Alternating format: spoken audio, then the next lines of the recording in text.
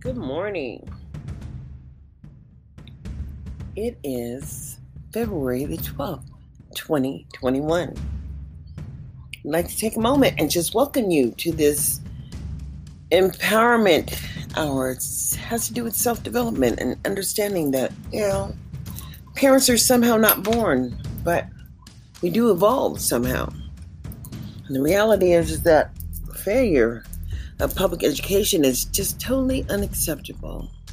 And that we have to find ways around public services that our children benefit from the services and are able to sustain one's lifestyle.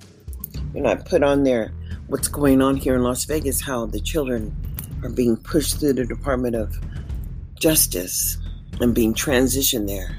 The real reality is once the children get over there, the public school system is not doing their part. Meaning that they're not following through and ensuring that those children are having the same level of access as they did when they were over there in the public school. Actually, nothing changed. They're still children. They still have a right to a free and appropriate public education. And what does that look like? Well, I'll tell you, it doesn't look like failure to thrive.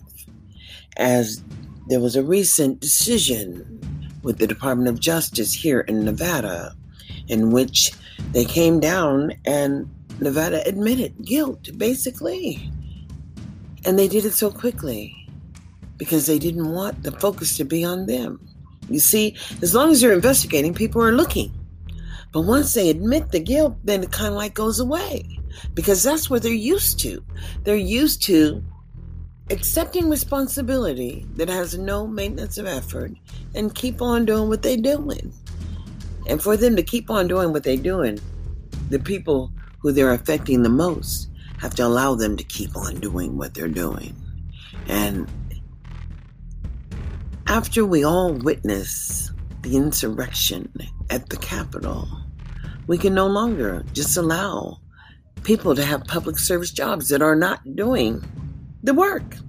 We have to have a level of maintenance. Even if you don't understand what I'm saying, that all third graders must be reading by the third grade, okay. That's what we expect when we put them in public school, right? That they're reading. But if they're not reading by the sixth grade, what is the public education doing to them? And if they're sending the juvenile hall for the willful defiance or for children acting out, I'm sorry, there's nowhere that they're being provided services. And that is just a crime, as in different states, the opportunity to learn is different. And it shouldn't be. Every state should be the same as we are operating under the Department of United States, U.S. Department of Education. And that's a good deal. I mean, in America, where immigrants come to America just to get their children educated so they can take them back home, understand real Americans are not getting the level of support because they are not advocating for it. And this deep, deep pit of low self-esteem and lack of expectations. But what never goes away is these people's expectation of the federal dollars when it comes to their health care and their cars and their housing payments and all that you saw that was interrupted under COVID-19. An interruption happened and came to a screeching halt as children in America were all forced to be on a homeschool situation. And some children didn't have homes to, be schooled in, basically, because their resources lacked foundational principles, that would be conducive for learning. And you hear people trying to say, they weren't paying attention and this and that, and this is why I couldn't engage them. No, it's not good enough, because you knew those children had some issues before COVID happened. And the real reality is that the data that would demonstrate that your child is accessing public services is a requirement of you, my friend. You have to understand that there is a value system to learning. And we all must demand a level of accountability as we are all American citizens. We too live here in America. And just because you didn't have an opportunity doesn't mean that your child shouldn't. But they kind of look at the situation like this. If your family is illiterate and few of you have managed to, navigate this system of education, well, nobody really pays attention to you because they're still going to get paid. It's like the harvest. But if you are paying attention and you understand you have rights, well, you can access those rights by asking the district or the service providers to assess and determine how your child is benefiting. And if your child is not, then you have a right to advocate for, your child to benefit. And, life is always about moving forward, not about staying stagnant. And in America,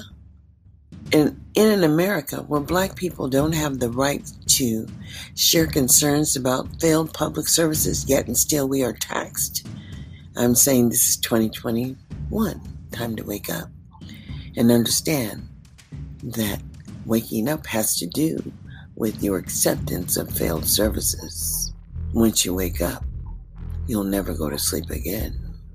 This is Darlene Anderson signing out this morning, telling you to pay attention. And if your children are not making it, then it's up to you to ask for an assessment to determine just what's going on so that you can advocate for the best educational option for your child so that they can sustain a family or perhaps even sustain oneself. But until we sign on again, I'm going to say this is Darlene Anderson, just hitting you up, and not even for the full 30 minutes, but this is just a moment to understand that in 2021, will you